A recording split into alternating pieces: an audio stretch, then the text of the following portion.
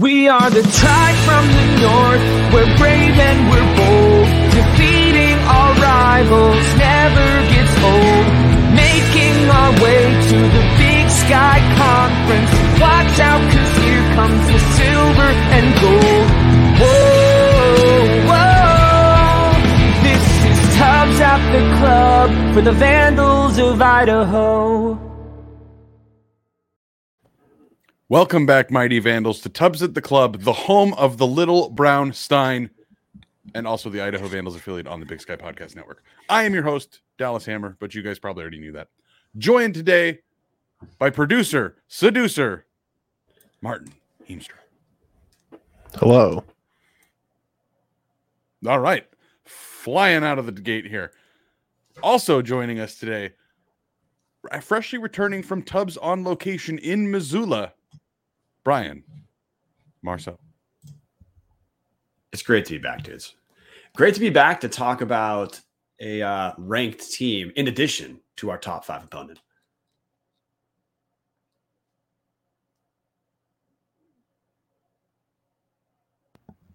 Sorry, I thought you were going to just jump right into explaining how you reacted to the Montana game. Sorry. Jesus Christ. That was going to be my just dropping the ball to you to react. We're doing this earlier than normal, guys, so we're all over the map. Usually, like, I'm on the couch trying to sleep before the show at this point, or maybe doing intravenous drugs. I don't know, maybe both. So, Brian, tell us what you thought about the game in Missoula that you haven't had a chance to react to yet. Okay. By the way, there's nothing better than diving right into amateur hour the moment the show starts. So it's been Dallas's turn to deliver that for a while. I do it via mute. Martin has done it via cursing and other expletives of sorts. So Dallas, welcome to the club. So my time is in Missoula. Obviously, if you haven't listened to Dallas and Martin's reaction, do it. They hit all the main points. But a couple things I want to touch on quickly. First, look, the game was sold out. Energy in Missoula was just kick-ass. The Grizz fans that I ran into, all of them were friendly. And I expect that's going to change sometime because now that Idaho's winning games, Idaho is going to quit becoming kind of a good story for teams in Missoula, teams around the Big Sky, where Idaho is going to become a team people just don't want to play and a team people get sick of. But energy was great. The game itself was in the stadium. It felt it felt real close the whole time, even when Idaho was up 14. I lost my voice towards the end of the fourth quarter, screaming at the field, game over, after Rashawn Johnson got his 1-yard touchdown that made it a 14-point game. By the way, that was what made the game over.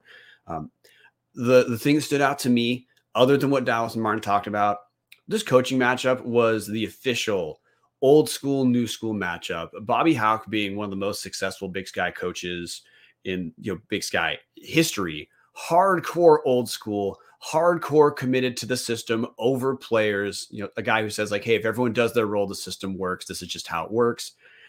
Jason Eck, of course, not quite the same. He's been open about being flexible, reacting to the matchups that work best. The disciplinary focus both coaches have is, again, another contrast, old school, new school. And the new school beat the shit out of the old school in Missoula. The one thing that stood out to me, and our newest team member, Josh Grissom, talked about it in his weekly column on Tubbs at Club website. By the way, Josh Grissom, former Lewiston Tribune beat reporter, he's joined the Tubbs team. He's going to do some weekly columns after games. So check out his stuff. We shared it, but it's on the website. So Montana has a Buck Buchanan finalistic cornerback. His name's Justin Ford. And because Bobby Hauck is Bobby Hauck, he is rigid about not changing what Montana does.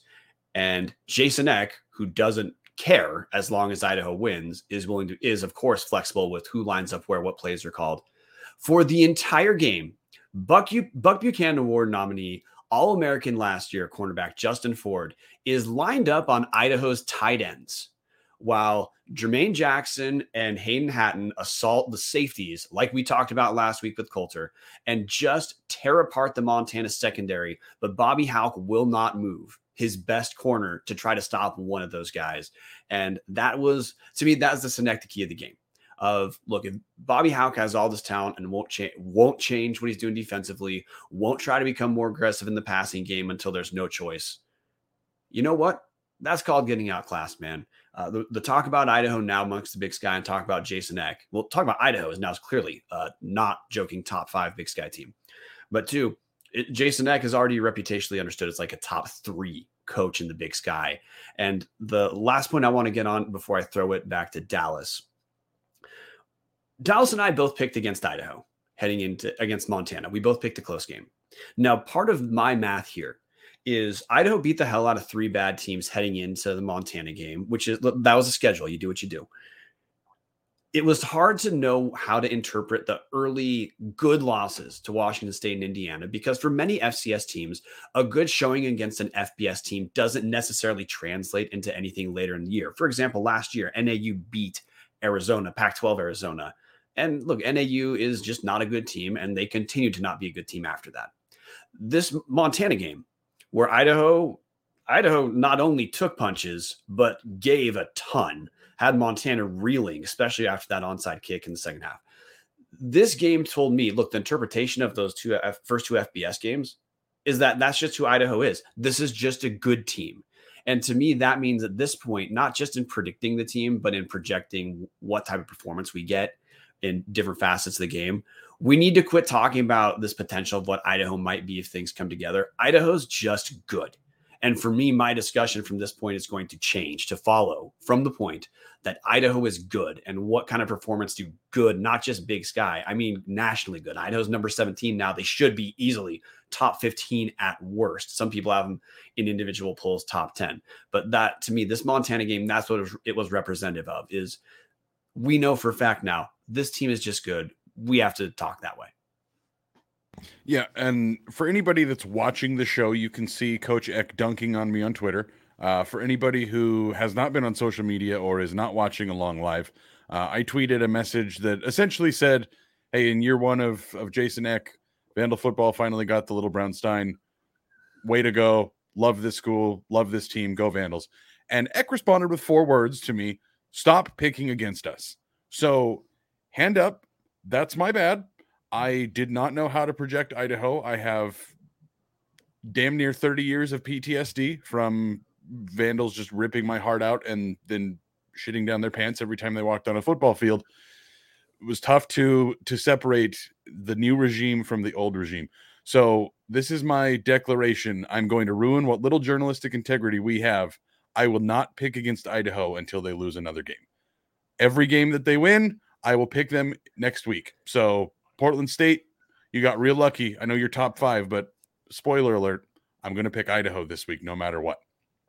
Anyways, well, it is absolutely last thing. And look, I'm not trying to rehash social media stuff, but like the point Jason Eck in my mind is getting to is you're not wrong to say the future of Vandal football is bright. The present's bright, guys. We now have to talk about, look, we're going to get to the actual game, guys. But if you run through the schedule, you should predict Idaho making the playoffs now. Idaho's going to be favored in every single game except the Sacramento State game. That's it. So the potential we all see in the future, yeah, it's there. It's here right now. Absolutely. Absolutely it is. That's burying the lead on Portland State further. Realistically, guys, Brian's not kidding. If you look at this schedule, Idaho will be favored to win every single game except Sac State. And that's obviously going to be one of the battles of the year and honestly the entire country. But Idaho looks like it.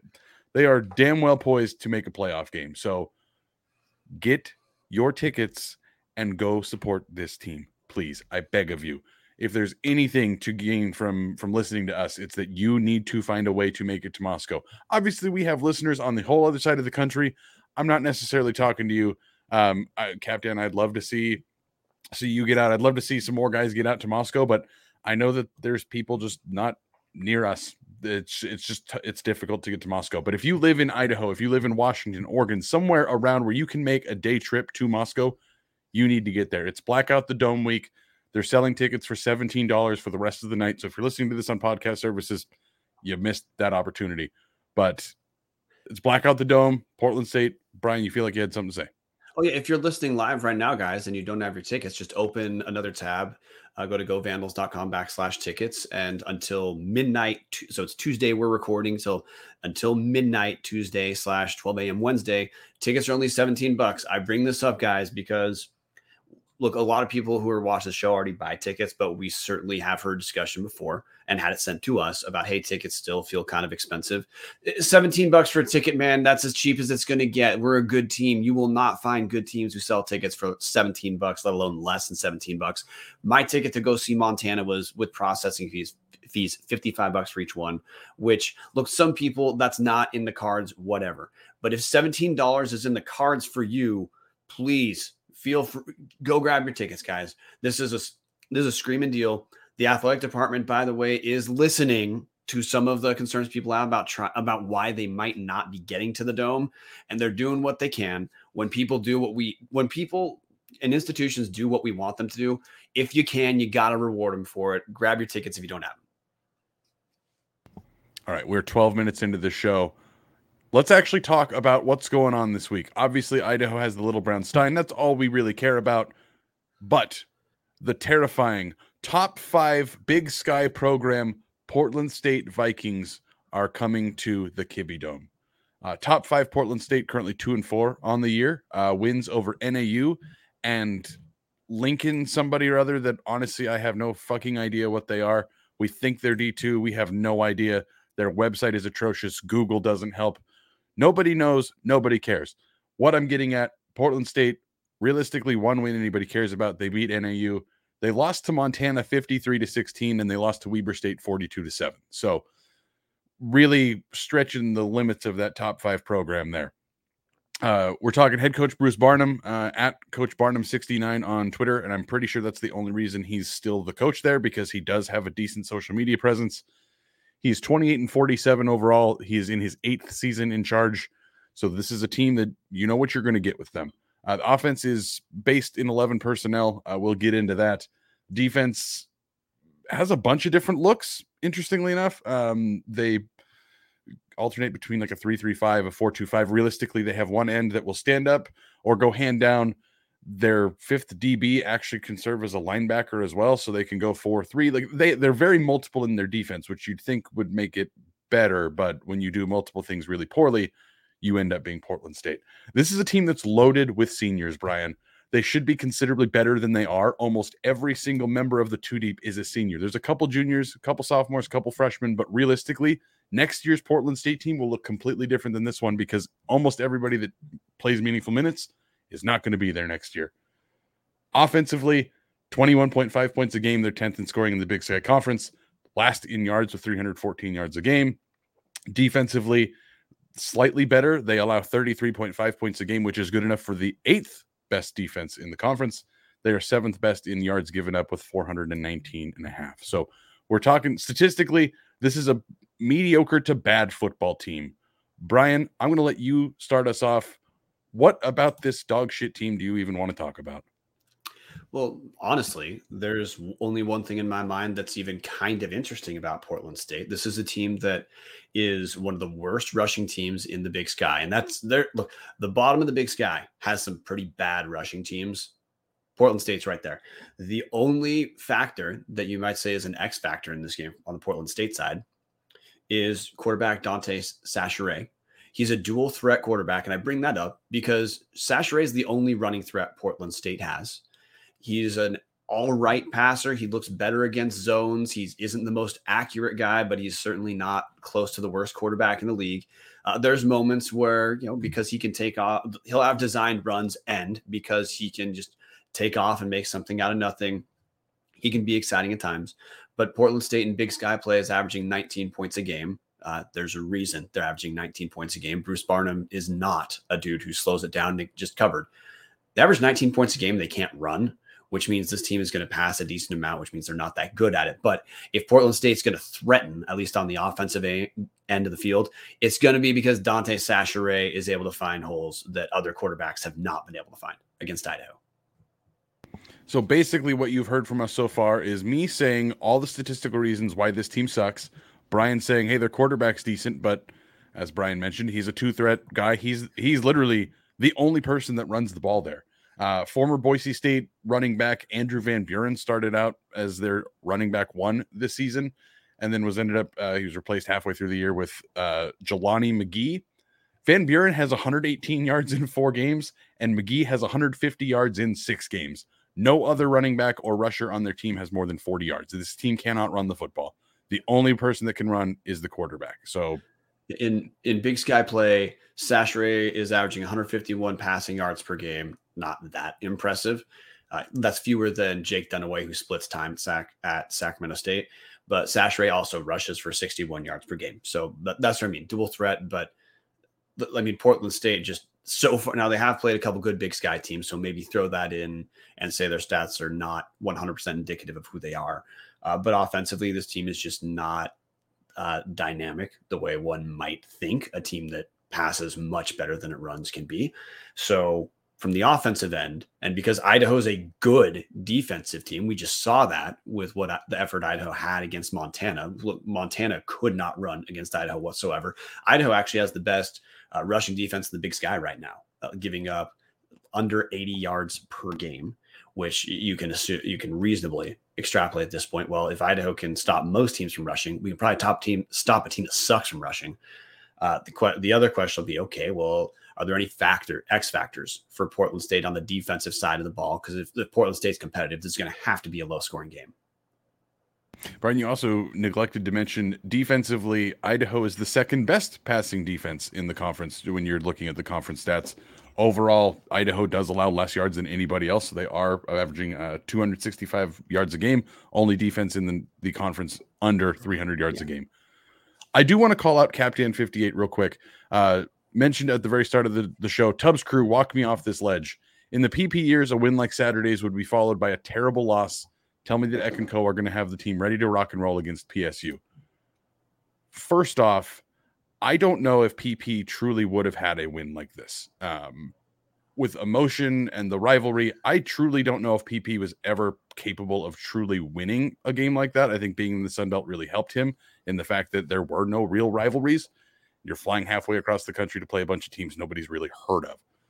But the stat I want to bring up that makes me feel much better about this, we are currently on pace to see this year's Idaho Vandal squad be the first team this century, yes, this century, to average more points a game than their opponents. Even in the years Idaho won the 2009 Bowl and the 2016 Bowl, Idaho averaged less points a game than their opponents because they were getting blown out in all of their losses.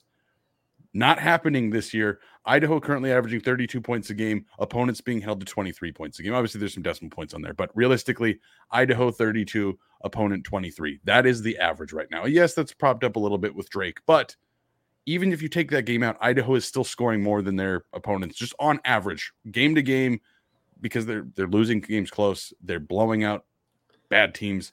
They're sticking it to good teams. Captain, do not panic. This feels like a completely different era of Vandal football. But I want to give Captain another reason, because we've actually, Captain might not be aware of this. We've already seen what a bad half of Idaho football looks like. That was first half against Northern Colorado. Defensive effort was incredibly undisciplined. Northern Colorado had openings almost universally because Idaho blew coverage. Idaho has since responded against Montana. We didn't see any of those issues with blown coverage and freelancing. So the reason I bring that up is, well, Captain, how'd you feel about watching Idaho against Northern Colorado in the first half? You're probably a little anxious, but look, first off, they righted that ship, obviously. Second, they've had 4 quarters past that of righting the ship. But last, even when the team wasn't playing as well as they need to, well, because this team is good, that means it was around a tie, or it was an early deficit, but that was it. So that's why I'm not concerned about this game, because I already know what a not great Idaho effort looks like. Look at Northern Colorado in the first half, and the team responded. The other reason is I accept the Paul Petrino PTSD, but dudes, we got to let him go. Petrino's gone. He's doing a shitty job at a different school now. Our coaching staff is clearly one of the best coaching staffs in the Big Sky. It's just not the same anymore. We're probably going to see some stuff this game that we didn't see in Montana. For example, hey, those penalties have been a pain in the ass for a few games. Those are gone. We might see something like that. We'll see. But that's why I'm not anxious, man. It's new. It's a new staff. It's a good staff. So I'll quit keeping the talk away from Portland State at this point. But Dallas and I have put in time being critical of when things are not going well for Idaho sports. So look, if you're going to, I think you should take our tone right now and our confidence of, look, we're guys who are looking for things to go wrong. And we're both pretty damn happy and pretty content with this ride right now. Couldn't have said it better myself, Brian. You guys know that I am probably the most negative person you listen to on a frequent basis. And if I'm saying I believe in this team, I think everybody should believe in this team, because I will admit that I have a tendency to be too negative at times. That is a problem. I have a tendency to get clapped back at by coaches on Twitter because of my negativity. Shit happens. Back to Portland State, there is one group that is kind of scary. However, keep in mind, Idaho, second best passing defense in the conference so far. The receiving room in Portland State is about the one place that is stacked with talent that could truly play at a bunch of other schools here. Bo Kelly, second team All Big Sky last year. He's a senior. He leads them with 363 yards. That's 10th in the Big Sky Conference. He's got 26 catches and 2 touchdowns. Across from him, honorable mention last year, sophomore Nate Bennett. He has 32 receptions, which is 5th in the conference for 334 yards. He doesn't have any touchdowns, but those two guys are the guys that get the bulk of the work. And again, they've been honored in the past for being all conference talents. Beyond that, then things kind of get a little weird. Emmanuel Dagby was all Big Sky receiver and a returner in 2019. And then they didn't play in spring 2021. Dagby missed the fall last year with an injury. He played 3 games this year, 10 receptions, 66 yards, and hasn't played since. So one of their best talents on the offense not playing. We don't believe he's going to be playing this game. Don't believe he's going to play again this year, excuse me. And then he's been replaced by Matayo Talali Motu. I think I nailed that. He has 11 receptions for 220 yards and 6 touchdowns, which is asinine. The guy has 11 catches and 6 of them are for touchdowns. So if they get close near the goal line, that's probably the guy they're going to throw it to. But outside of that is their offense, guys. We have just covered their offense. Their starting tight end, Anthony Rodriguez, has 1 catch for 7 yards. They trot out backup running backs and receivers at tight end and get nothing. Senior McLean Griffin is listed as a receiver. Even on their depth chart, he's listed as a receiver. And then in their starter notes, he's started a couple games at tight end, 7 receptions for 90 yards. This is not a year that Portland State is going to be putting a whole lot of fear in the Vandals. The one weird thing is their offensive line's pretty stacked. But Brian, do you see any reason to be concerned with this offense? Not really. Look, this is a team that put up 16 points against Montana, and Montana fans felt that Portland State looked good early, and that accounted for 16 points. We just saw Idaho look good defensively. After that Northern Colorado rough first half, Idaho defensively looked pretty good for 6 consecutive quarters. We've got the stats to back that up as well. So, I mean, to me, there's a reason why I think if Portland State's going to be competitive, this is going to be a low-scoring game, and it's going to have to be because Portland State's able to force some turnovers. Because just offensively, this is not an explosive team. They're averaging under 20 points a game in Big Sky play. This is not a team that, other than when they're playing God knows who, they just don't put the ball in the end zone. Even in their good game against San Jose State earlier in the season. And Portland State, that's actually a great example. Earlier, I was talking about, hey, what do close, big, good losses mean against FBS teams? Well, the Portland State close loss against San Jose State is looking like it doesn't really mean anything. And that was also a game that is probably the best offensive game Portland State had. And Portland State offensively, that's part of why they didn't win, is the offense pissed away the game at the end. Exactly, which is really weird. And honestly, I don't want to speculate about another program that I admittedly don't follow. It feels like this has to be the end of the line for Bruce Barnum. Their offensive line brought back 4 returning starters from last year. Last year's left guard, center, right guard, and right tackle are all back. The right tackle is now playing left tackle. Their right tackle transferred in from a junior college. They have possibly the most experienced line in the conference because every single guy started last year and they can't do anything. They just can't score. Again, as Brian mentioned, 17 points against San Jose State, couldn't score at the end to win it. 6 points at Washington, 16 points at Montana. They did put up 35 on NAU at homecoming. They put up 48 against Lincoln, which, again, they lost to Whitworth, as Patty mentioned in the comments. Whitworth, for anybody that doesn't know, D3 private school here in Spokane. They are good at football, but it's also D3.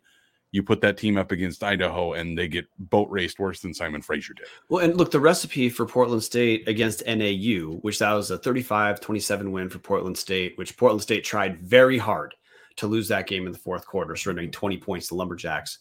The recipe was Sachere passes for 274 yards on 28 attempts, and then rushes for 128 yards on 12 attempts. So of the 470 so yards Portland State accrued that game, at 479, over 400 were Sachere, which is why I'm just not worried about this team, because if their one explosive outing is, if their quarterback accounts for 400 yards and 4 touchdowns, they can be competitive. Okay. I don't think he looks like a dude who could do that against a team like Idaho, or a team. He certainly didn't do it against Montana. He certainly didn't do it against Weber State. It's a dude who's able to beat up on some of the shittier teams in the conference, which, I mean, we've seen other guys who put up stats like that. Cal Poly puts up some good yardage numbers against bad teams. Sachere looks like he's there. To me, this is the final week. Portland State gets to be kind of interesting.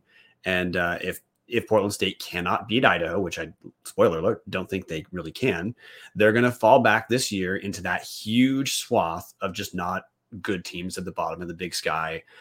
A loss here to me is what just nails in the coffin that's who Portland State is, where they early in the year they were understood as an okay team in the middle. I don't think they're a middle team. I think they're one of the more talented bad teams. So for Portland State to be competitive is going to be more about Idaho mistakes that keep Portland State in the game, which is why, to me, the defensive side of Portland State is the slightly more interesting part, not because Idaho turns the ball over, but because if this game is going to be competitive, it's going to be because Portland State's going to be able to force turnovers. Yeah, exactly. And the interesting thing is it starts with somebody with a Vandal connection, actually. San Jose State's defensive line, they have VJ Malo. He's the guy that's been all Big Sky before. But this year, they have a San Jose State transfer, EJ Ane. He's actually Mike Iupati's nephew. And if you go Google EJ Ane, it's EJANE. If you Google him, you can actually see the resemblance. He definitely looks like he probably belongs in Iupati's family.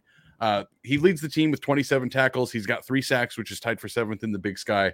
He's 4th on their team with 4 tackles for loss.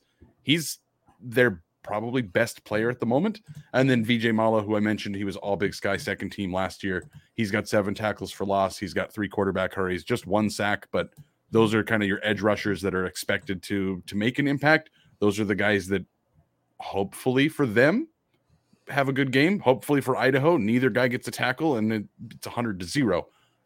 They've got a couple other guys, Jake Porter and Moses Finau, who both play on the line. Both guys have a couple sacks and some pass breakups, and their front 7 is okay-ish. But the big thing is that Parker McKenna, he was a starting middle linebacker last year, started all 11 games as a true freshman. Sophomore this year, played 3 games, got hurt, hasn't played since. He's still 7th on the team in tackles after just 3 games. So it felt to me, like looking into Portland State, it felt kind of like if Idaho had lost Trey Walker or one of the Ellises in the last few years, where it's just like, oh, that's really tough. They obviously don't have the depth to come back from that. Anybody else on the defensive, maybe the front 7 or really anywhere on the defense you want to go with this, Brian? I mean, not a ton. Portland State is in Big Sky play. They're the number 7 pass defense. They're the number 9 rush defense, which, those are indicative of a team that is not like catastrophically terrible, but there's a reason Portland State, like if you guys can't tell by the tone, to me, this is one of the least interesting Portland State teams in a while. Honestly, Dallas, the point that I'm more interested in is you referenced end of the line for Barnum. The answer there is like he'll probably play out his contract and then become the offensive coordinator for Bobby Hauck at Montana. So, I mean, that part's kind of interesting. But this Portland State team is, I mean, they looked okay week 1. Then they narrowly beat a bad Northern Arizona team where they needed a Big Sky Player of the Week level performance from Sachere to narrowly hold on to that game. So they're just, when I factor in that Idaho is a good team, that's why I'm not that interested. And maybe that's the pivot to talking about what Idaho needs to do. I'm done. So here's what Idaho needs to do. They need to throw it all over the secondary. The secondary is not particularly strong. Anybody that remembers our Big Sky Conference preview, we spoke very highly about Anthony Adams, possibly the best defensive player in the FCS, certainly the best cornerback in the FCS, a guy that looked like he had day 2 prospect written all over him for the NFL draft. He got 2 games in and injured his ankle, won't be playing the rest of the season.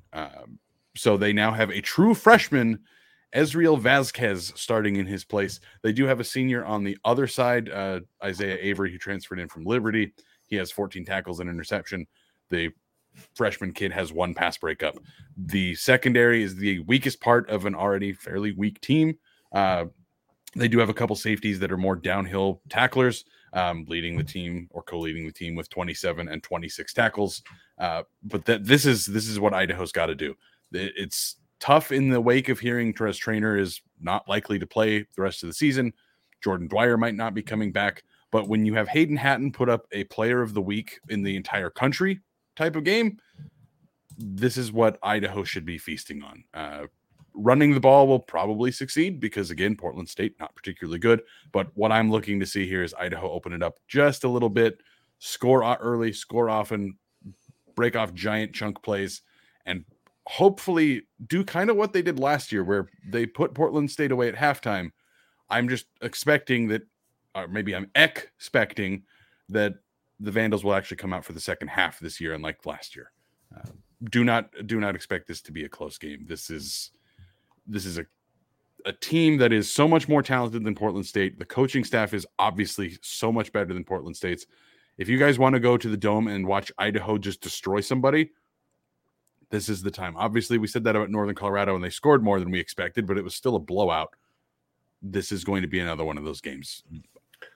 So I guess my question for you there is, I know why you're referencing the past game, because 1, it was successful against Montana, and 2, as the season's progressed, it looks like the coaching staff has more and more confidence in Giovanni McCoy, which of course they should. In FCS games, he's been incredible. Accuracy-wise, he's over 70% against FCS teams. Finally threw a pick against Montana. But that's an FCS pick. Actually, first interception I believe he's thrown since the WSU game when he threw an interception to close that game.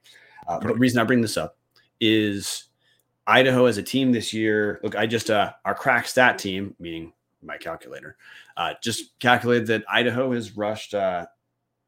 Idaho passes 39.6% of the time, so like 40% of the time. So the pass rush ratios, Idaho's going to run about 3 out of every 5 plays, 60%.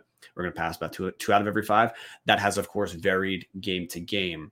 But even in a game like against Montana, where Idaho, for all things Idaho did well, running the ball was not something Idaho was able to do at all against Montana, minus like 2 rushes. This team's clearly committed to the run. They're clearly committed to milking the clock against Montana once again, just like against NAU. The time of possession is 42 minutes for Idaho, 18 for Montana. So I don't disagree with what you're talking about pass game, but I also expect Portland State's going to feel pretty dang easy to rush against relative to what Idaho's used to. Idaho per game, their per rush numbers are not top in the Big Sky, but Eck is pretty steady about committing to the run and also just intermixing rush and pass plays. So I guess my angle is, 1, I'm actually not worried about Terez Traynor being gone because he's been gone essentially the whole season and Idaho's been fine. You wish you had him, but Idaho's passing fine without Terez Traynor. We also saw Zach Borsch hit the field a little bit more against Montana. Maybe he'll start to get receptions at some point. He mostly blocked this game. But 2, I expect X focus is going to be kind of punishing Portland State on the ground a bit more. And we're going to see, healthy dose of Anthony Woods. Roschon didn't get as many rushes against Montana, but look, we have that 3-headed monster. We have that 3-person committee at running back of Anthony Woods, number 1, and then 2 or 3 kind of seems to rotate between Rashawn Johnson and Eli Cummings. I expect, honestly, that's where I expect to see the biggest difference is Idaho getting some chunk plays on the ground, which then open up for longer to intermediate passes, which Giovanni McCoy has been just pretty damn good this year. I think we're both on the same page, Brian. You're thinking run to set up the pass. I'm thinking pass to set up the run. We're both expecting, I think, a lot of running in this game. I hope to see Idaho throw 4 touchdowns in the first quarter and a half and then just run it from there on out and just destroy them. I think we're mostly on the same page here that, look, Portland State's just not very good, guys. There's not a whole lot of things that are particularly interesting about them. They're a mediocre to bad team that's just stuck in neutral. Not a ton about this team that really screams upset here. This is just a bad team that feels like they're going through the motions. I think a lot of people probably said the same thing about Idaho last year. It just feels like it's time. It's time for a change there. They're probably not going to have Jason Eck come in and save that program. So thoughts and prayers to the 10 people that support Portland State, but it is what it is. Yeah, I got to hit what you're saying really quick, though, about Giovanni McCoy and the passing game. Like, you're not – I was reacting to, hey, this is what I think Idaho's going to do. But, look, you're not wrong. Idaho's offensive passing efficiency is its rating is 199.5, which is 40 points higher than the next closest team, Montana State. He's thrown 1 pick in Big Sky play, 82.9 completion percentage in 3 Big Sky games. So, like, you're right. And Idaho's passing game has been very efficient. It's also been interesting because the play calling per game has been pretty different. Like against Montana, Idaho was willing to take some longer stabs, a bit more. Not that we've been throwing dink and dunks at all, because Idaho doesn't do that. Idaho just does rushes instead of those. But Idaho aggressively attacked secondary for longer passes. Against like Northern Colorado, what we saw more was those intermediate passes that with yards after catch could stretch to longer plays. But I guess it's hard to stress how, even though Idaho's clearly a rush first team, that setup has been great for the passing games. It's easily the top rated passing game in the Big Sky. Hell, the Grizz Fan podcast is already trying to plant the seed of, hey, McCoy's got to go to some bigger program next, right? They're doing that because Idaho looks pretty damn good passing the ball enough that as a fan, I'm not going to complain about style points, but I wouldn't mind if Idaho continues to show more and more trust with McCoy to win portions of the game for them. But even then, this is probably, while we're talking about this as the uneducated fans that are just hoping to see some fun in the game, this could absolutely be a game where the Vandals run it 65 times and just walk over the Portland State defense. Tough to predict other than, look, we just don't think Portland State's going to have any answers for Idaho. This is the turning point, guys. This is the turning point where I talk really nicely and positively about Idaho football from here on out, because it has been proven, probably was proven earlier, but I was stubborn. This is a good team. This is a good team playing a bad team. And when you have a coach and coaching staff that know what they're doing, good teams don't typically lose to bad teams. I know that's a tough concept for most Vandal fans to grasp because we've never seen that before. But this is the type of team that you just expect to go in there and win. And it's a nice feeling to have. Yeah, this is the type of game where if it's close, it's because Idaho's making mistakes we haven't seen this year. The type of mistakes there's no reason to project at this point. Yeah, as Tom Kendall mentioning in the chat, not trying to look past the PSU game the next week at Sac State is the barometer for, is this a good team? I would even argue, if Idaho doesn't look past Portland State, that is an indication of being a good team. This is exactly what Montana just did last week. They looked past Idaho. At least that's what Bobby Hauck tried to play it off as. They looked past Idaho. They got punched in the teeth, spit a couple out, and lost the Stein. As long as Idaho doesn't fall prey to the same exact thing, and I think we've already had the trap game. I think Northern Colorado was that trap game. Here we go. We could be talking about a conference championship here in a couple weeks, guys. We are on path.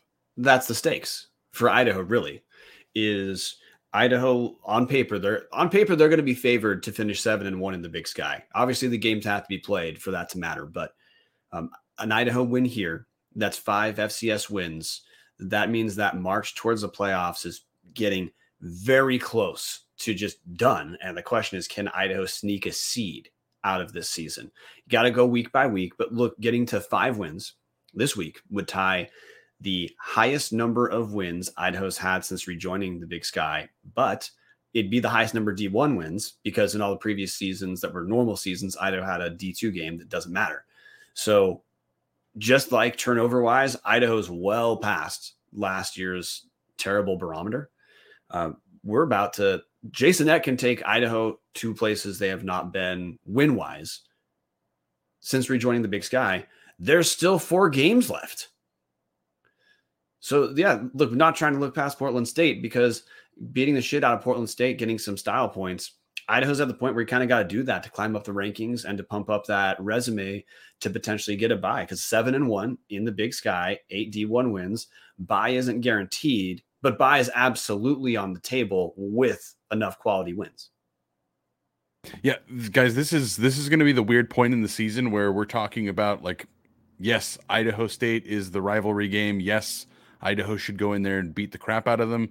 But the discussion that week, assuming Idaho takes care of business the next 4 weeks, the discussion is going to be how many points does Idaho have to win by to get a seed? These are the kinds of discussions that we are going to be having now, rather than, okay, how many more wins does Idaho have to try to get into the playoffs? That discussion is just about over. One more win, say Idaho wins this weekend, Idaho's now at 5 wins. Realistically, you look at the rest of the schedule, playoffs are already on the table. We're truly talking about, can they win the conference? Can they get a bye in week 1 of the Eck era? Brian, we're at 42 minutes into this. We've already stopped talking about Portland State because, again, guys, there's just not a lot here. They're just kind of there. They're like the Jaguars had been before Urban Meyer. Like, they're just kind of there.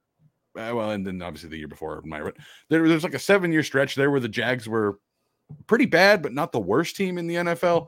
This is kind of what Portland State is to the Big Sky right now. They're not the worst, but nobody really cares about them. They're just kind of sitting there. So, Brian, do you have any last thoughts about Portland State, or would you rather us just shut up and move on?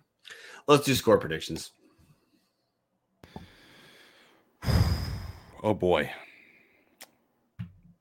This is a great question. Martin, would you like to start us off with your score prediction? Sure. I think it's going to be very similar to the Drake game. I'd probably something like 45-17. So I'm looking at, as a comparison, Portland State puts up 16 points at Montana, puts up 7 points hosting Weber State. I think Idaho's defense is somewhere around that Montana to Weber State level right now. So I'm going to stick with Martin's 17 points. I'm going to say 42-17 Idaho.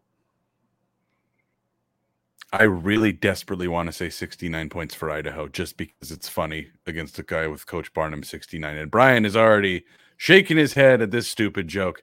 No, I'm not really going to go with that. But I do think this is, if Idaho's going to put up a 50 burger, I think this is it. All right, we're doing it. We're going to go 52-14 Idaho. Projecting a 50 burger for Idaho this weekend. We're doing it. All right. Slightly less optimistic than Jalen Drake's 80-12 pick of Idaho. Yeah, we're still paying attention to the comment section. Bart Holt says 40 Idaho, 2 PSU. Jason Mayer, 48-9 Idaho. Max, one of our favorite grad. God, he's a postdoc student. Picks Idaho 45-10. Yeah, look, the jury's in right now. People are feeling stoked, and they should be because this team's only had good performances. I think we have an ad read. Yeah, Tom Kendall 44-17, Patty Frokes 42-20, Bart Holt it was actually 40-25, Kurt Borchardt 52-17, Cap Dan 42-21, Sean Foster 62-18. The list goes on, guys. If you're hanging out with us on YouTube, thank you for throwing in your score predictions. We do see them, and we see that all of you agree. Idaho going to pulverize Portland State this weekend. That takes us to the ad read. If you are looking for a great all-inclusive week-long vacation, do not look past your backyard. Hughes River Expeditions has been Vandal-owned and operated since 1976 and are ready to take you on the vacation of a lifetime. Enjoy a multi-day trip down the Middle Fork of the Salmon, the main Salmon River of no return, the Salmon River Canyons, or the Selway. Check out special trips like one to see the Perseid meteor shower. Camp on pristine beaches, run amazing whitewater, hike scenic trails, spot wildlife, soak in beautiful natural hot springs, and fish some of the most remote stretches of river in the entire country. Just bring your clothes. Let HRE handle the rest. Grab a paddle, catch dinner, and ride the bull all throughout the Gem State. Call now at 800-262-1882 or check them out at hughesriver.com. Gentlemen, that takes us to the Big Sky Pick'ems. Brian, I'm just going to say what our records are because your hubris last week destroyed our perfect weeks, or however many perfect weeks you'd said we'd had. I'm blaming that on you. Brian and I are 51-5. Martin, we don't even know anymore. We just know that Martin beat us last week. Martin went 5-1 because Martin is the only person here that believed in Idaho over Montana. So, Martin, we're going to go to you first. The Battle of the Little Domes, NAU versus ISU. Regal's rolling Idaho State. Brian, you're muted. I was so ready to not screw that up. I even typed out that I was going to hammer that unmute button. God damn it. I blame this on Dallas because even though our record, Dallas and I finally lost 2 games. We're both 51. We're 51-5. We're picking at 91%. That counts OOC. So yeah, we're going to lose a couple. And Patty, glad you like that. So Idaho State has their number 2 quarterback, Hunter Hayes, back, which that's a big deal for Idaho State because Idaho State, their number 3 quarterback's terrible. I think the magic is over in Pocatello. I think they got their win. I'm glad the Bengals picked up their win, but look, I think Northern Arizona is just a little bit better than Idaho State, not a ton. Idaho State is not particularly strong in any facet of the game. And as far as overall like scoring, Idaho State's been pretty damn bad on the season. So this is one of the few games where Northern Arizona gets to look a little bit more competent. Northern Arizona, RJ Martinez might have one of his games where we think he's okay again. It's weird. Pocatello has been a happening place the last couple of weeks. They didn't let Montana destroy them. They somehow beat Cal Poly. However, I think this is just these are 2 bad teams playing against each other, and it's which one sucks worse. Idaho State always sucks worse. I got to pick NAU in a very close one here. Shout out to Rack of Tits 69. Fuck Holt Arena. They should have burned that place down and started over. Completely agree. That's what happens when you get rid of the Porno Dome seats. Everybody just wants to burn it down. Next, this might be the game of the week, guys. Weber State at Montana State. I'm going to go with the Fighting Nick Webbers of Weber State. I'm going to go with Weber State as well. Montana has starting quarterback Tommy Mellott back. And look, Mellott is good, but I just don't think he's as good for that team as Sean Chambers. Running back room's getting a little more healthy in Montana State as well. Lane Sumner's back. But Weber State is just a different team this year. Weber State can score both, and they can move the ball both on the ground and through the air. It's still the same strong Weber State defense, top 3 in the Big Sky. I just believe in Weber State as a team. If Weber State's going to score like they have for half the season, guys, at some point we have to accept it. They've had multiple 40-point games. Weber's just good as a team, so I'm picking the Wildcats. I meant to call this out. Most of our commenters picking the little brother Idaho State over NAU today. A couple different folks with NAU, but most of the commentary ISU. Back to Weber State, Montana State. I got to agree. We got to make this 3 for 3 here. Weber State, I think Weber State is the best team in this conference. Until they play Idaho and lose to Idaho, then that will change. But right now, Weber State's resume is impressive. And if anybody's going to knock Montana State off from last year's Northern National Championship game run, I think Weber State's the team to do it. Jay Hill finally let somebody else take control of the offense, and Bronson Barron looks like one hell of a quarterback in the Mickey mental system. Yeah, so, the number 4 overall Big Sky offense in conference play and the number 3 overall defense in conference play. So, like, there just isn't a glaring weakness on this Weber State team. Exactly. And Jay Hill's special teams units have usually been pretty solid, unspectacular in certain areas, but pretty solid. Got to go with Weber State in this one. That takes us to another game of the week. UC Davis at Northern Colorado. That was sarcasm for anybody that couldn't see my face. For a quick second, I thought, do I go cocky and go Northern Colorado? But no, UC Davis should hopefully win this one. Yeah, UC Davis is now in a role of scheduling where last week the Aggies beat Northern Arizona, and they get the triumphant of Northern Colorado, Idaho State, Cal Poly in their next few games. So Weber State's going to get up to 5 wins heading into Idaho, where that'll be Idaho's chance to slam the door shut on UC Davis playoff run. But look, UC Davis has been pretty surprisingly strong moving the ball. They have the number 2 overall offense, not scoring offense, number 2 overall in yardage offense in the Big Sky. And I just don't think Northern Colorado is going to be able to do much. I think Northern Colorado, they had their big win by having another solid half against Montana State and then getting their ass kicked the second half. And I just look, you listen to my power rankings, you know I put the misery ranking for Northern Colorado at -5. So yeah, I'm picking Davis. The comment section, Weber State at Montana State, pretty split on that one. Not so much on this one, and I have to agree. UC Davis by a mile. There's just even if it was just a fist fight between coaches, I would take Dan Hawkins in a heartbeat over Ed McCaffrey. I think it's more interesting. I think Northern Colorado is more interesting if you talk about what role is Dylan McCaffrey going to have when he graduates. I think that's the only interesting thing about Northern Colorado at this point. That takes us to Montana at Sacramento State. Another actual potential game of the week here, guys.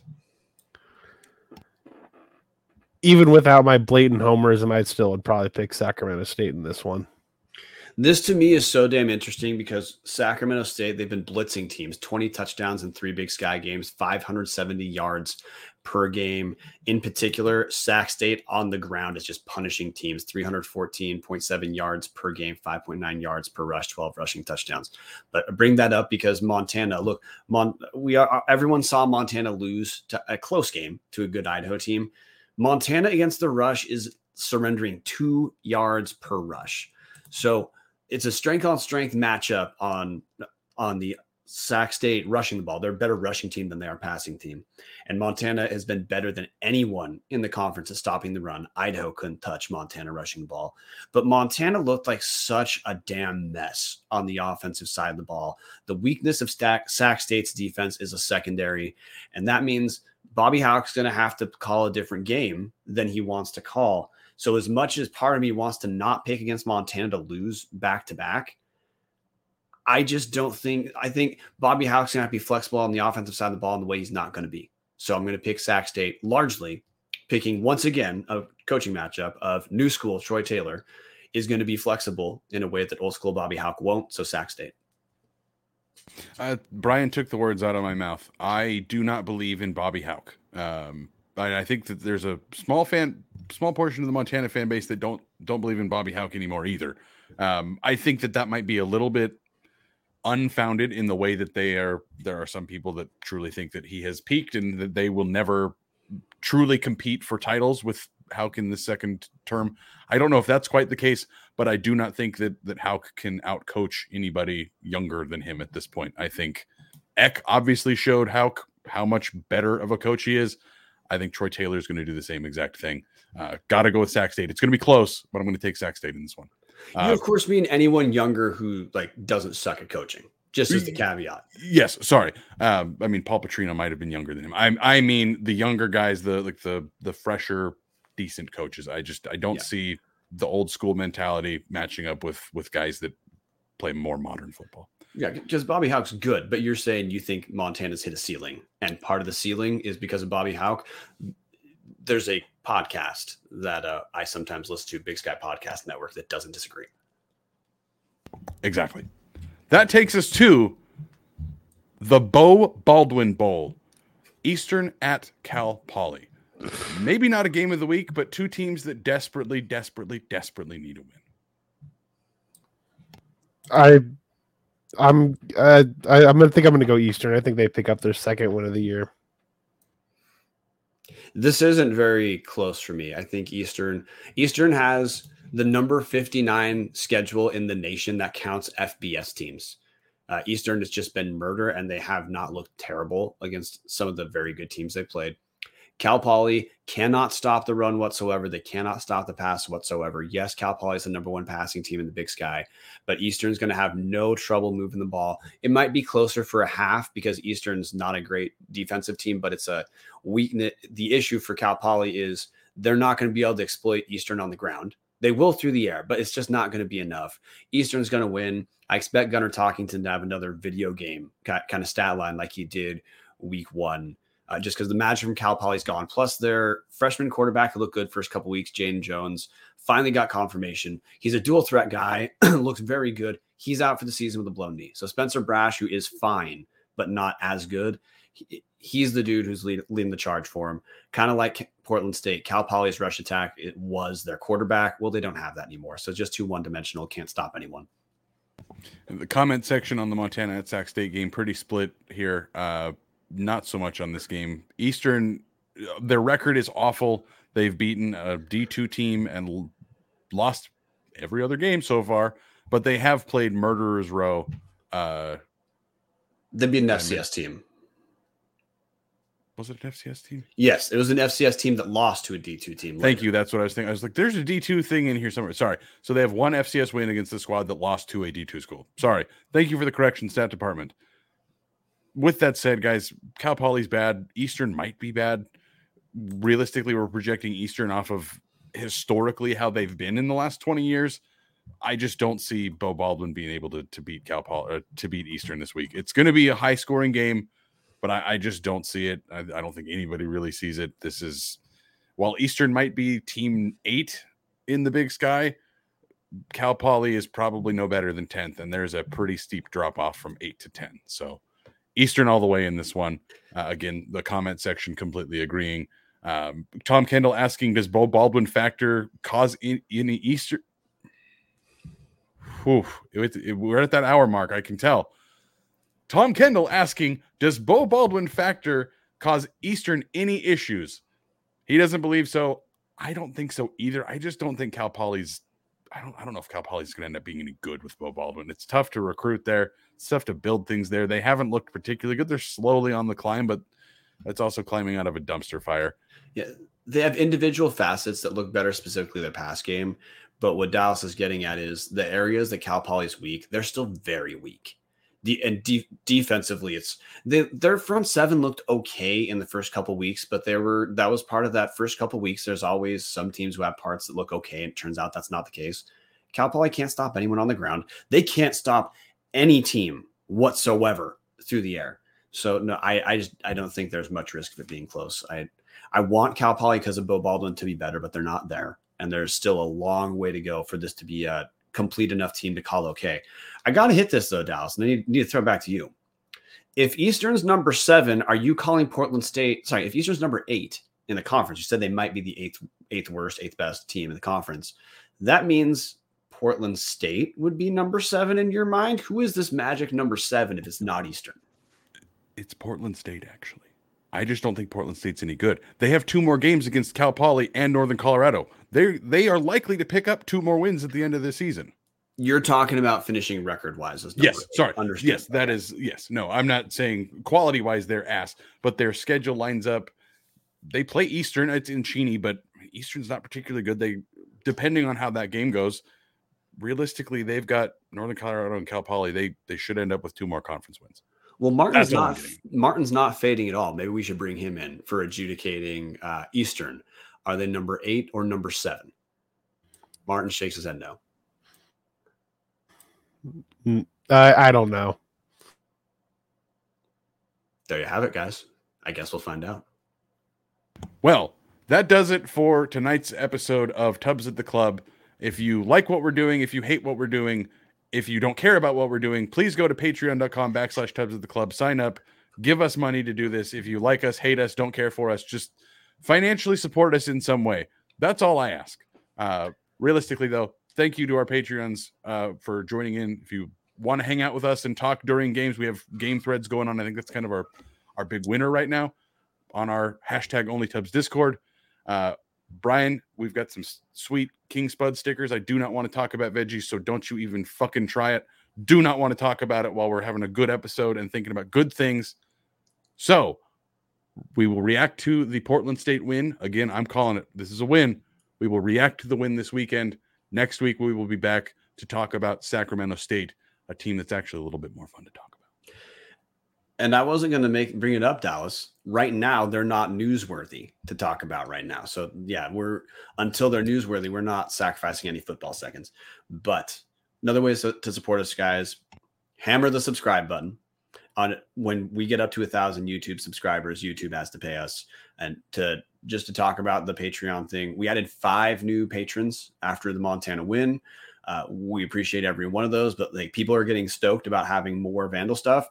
Josh Grissom, we're expanding what we're doing with Josh Grissom coming on the team and doing some more written work. They're going to be columns after the game, so it's not like reporting exactly. It's some of the kind of content our listeners have said they would like is just more Vandal stuff, more interpretive stuff to get them through the week. A lot of people are having a bigger Vandal content fix because of the season being fun for once, which, side note, I was talking to some Montana media dudes. They thought it was hysterical. I brought up, I haven't been on Tubs the Club. This is the first sports season, basketball or football, that has just been fun. And it's been a revelation to me because I had internalized that covering your team isn't a fun process. It's dealing with pain and frustrations and just not getting up for games, watching your team. Ironically, yeah, it turns out some people just watch sports because it's fun, and we finally get to do that. With that, go Vandals. Go Vandals. Listen till there's still veggies. That's an unbelievable fuck up. 2 minutes of muted talk. We're gonna start. Oh man, we're just gonna start that over. Good Lord. This is producer Brian doing a terrible job of even finding what we're gonna play us out with. So we're just gonna call it good. See you guys Tuesday.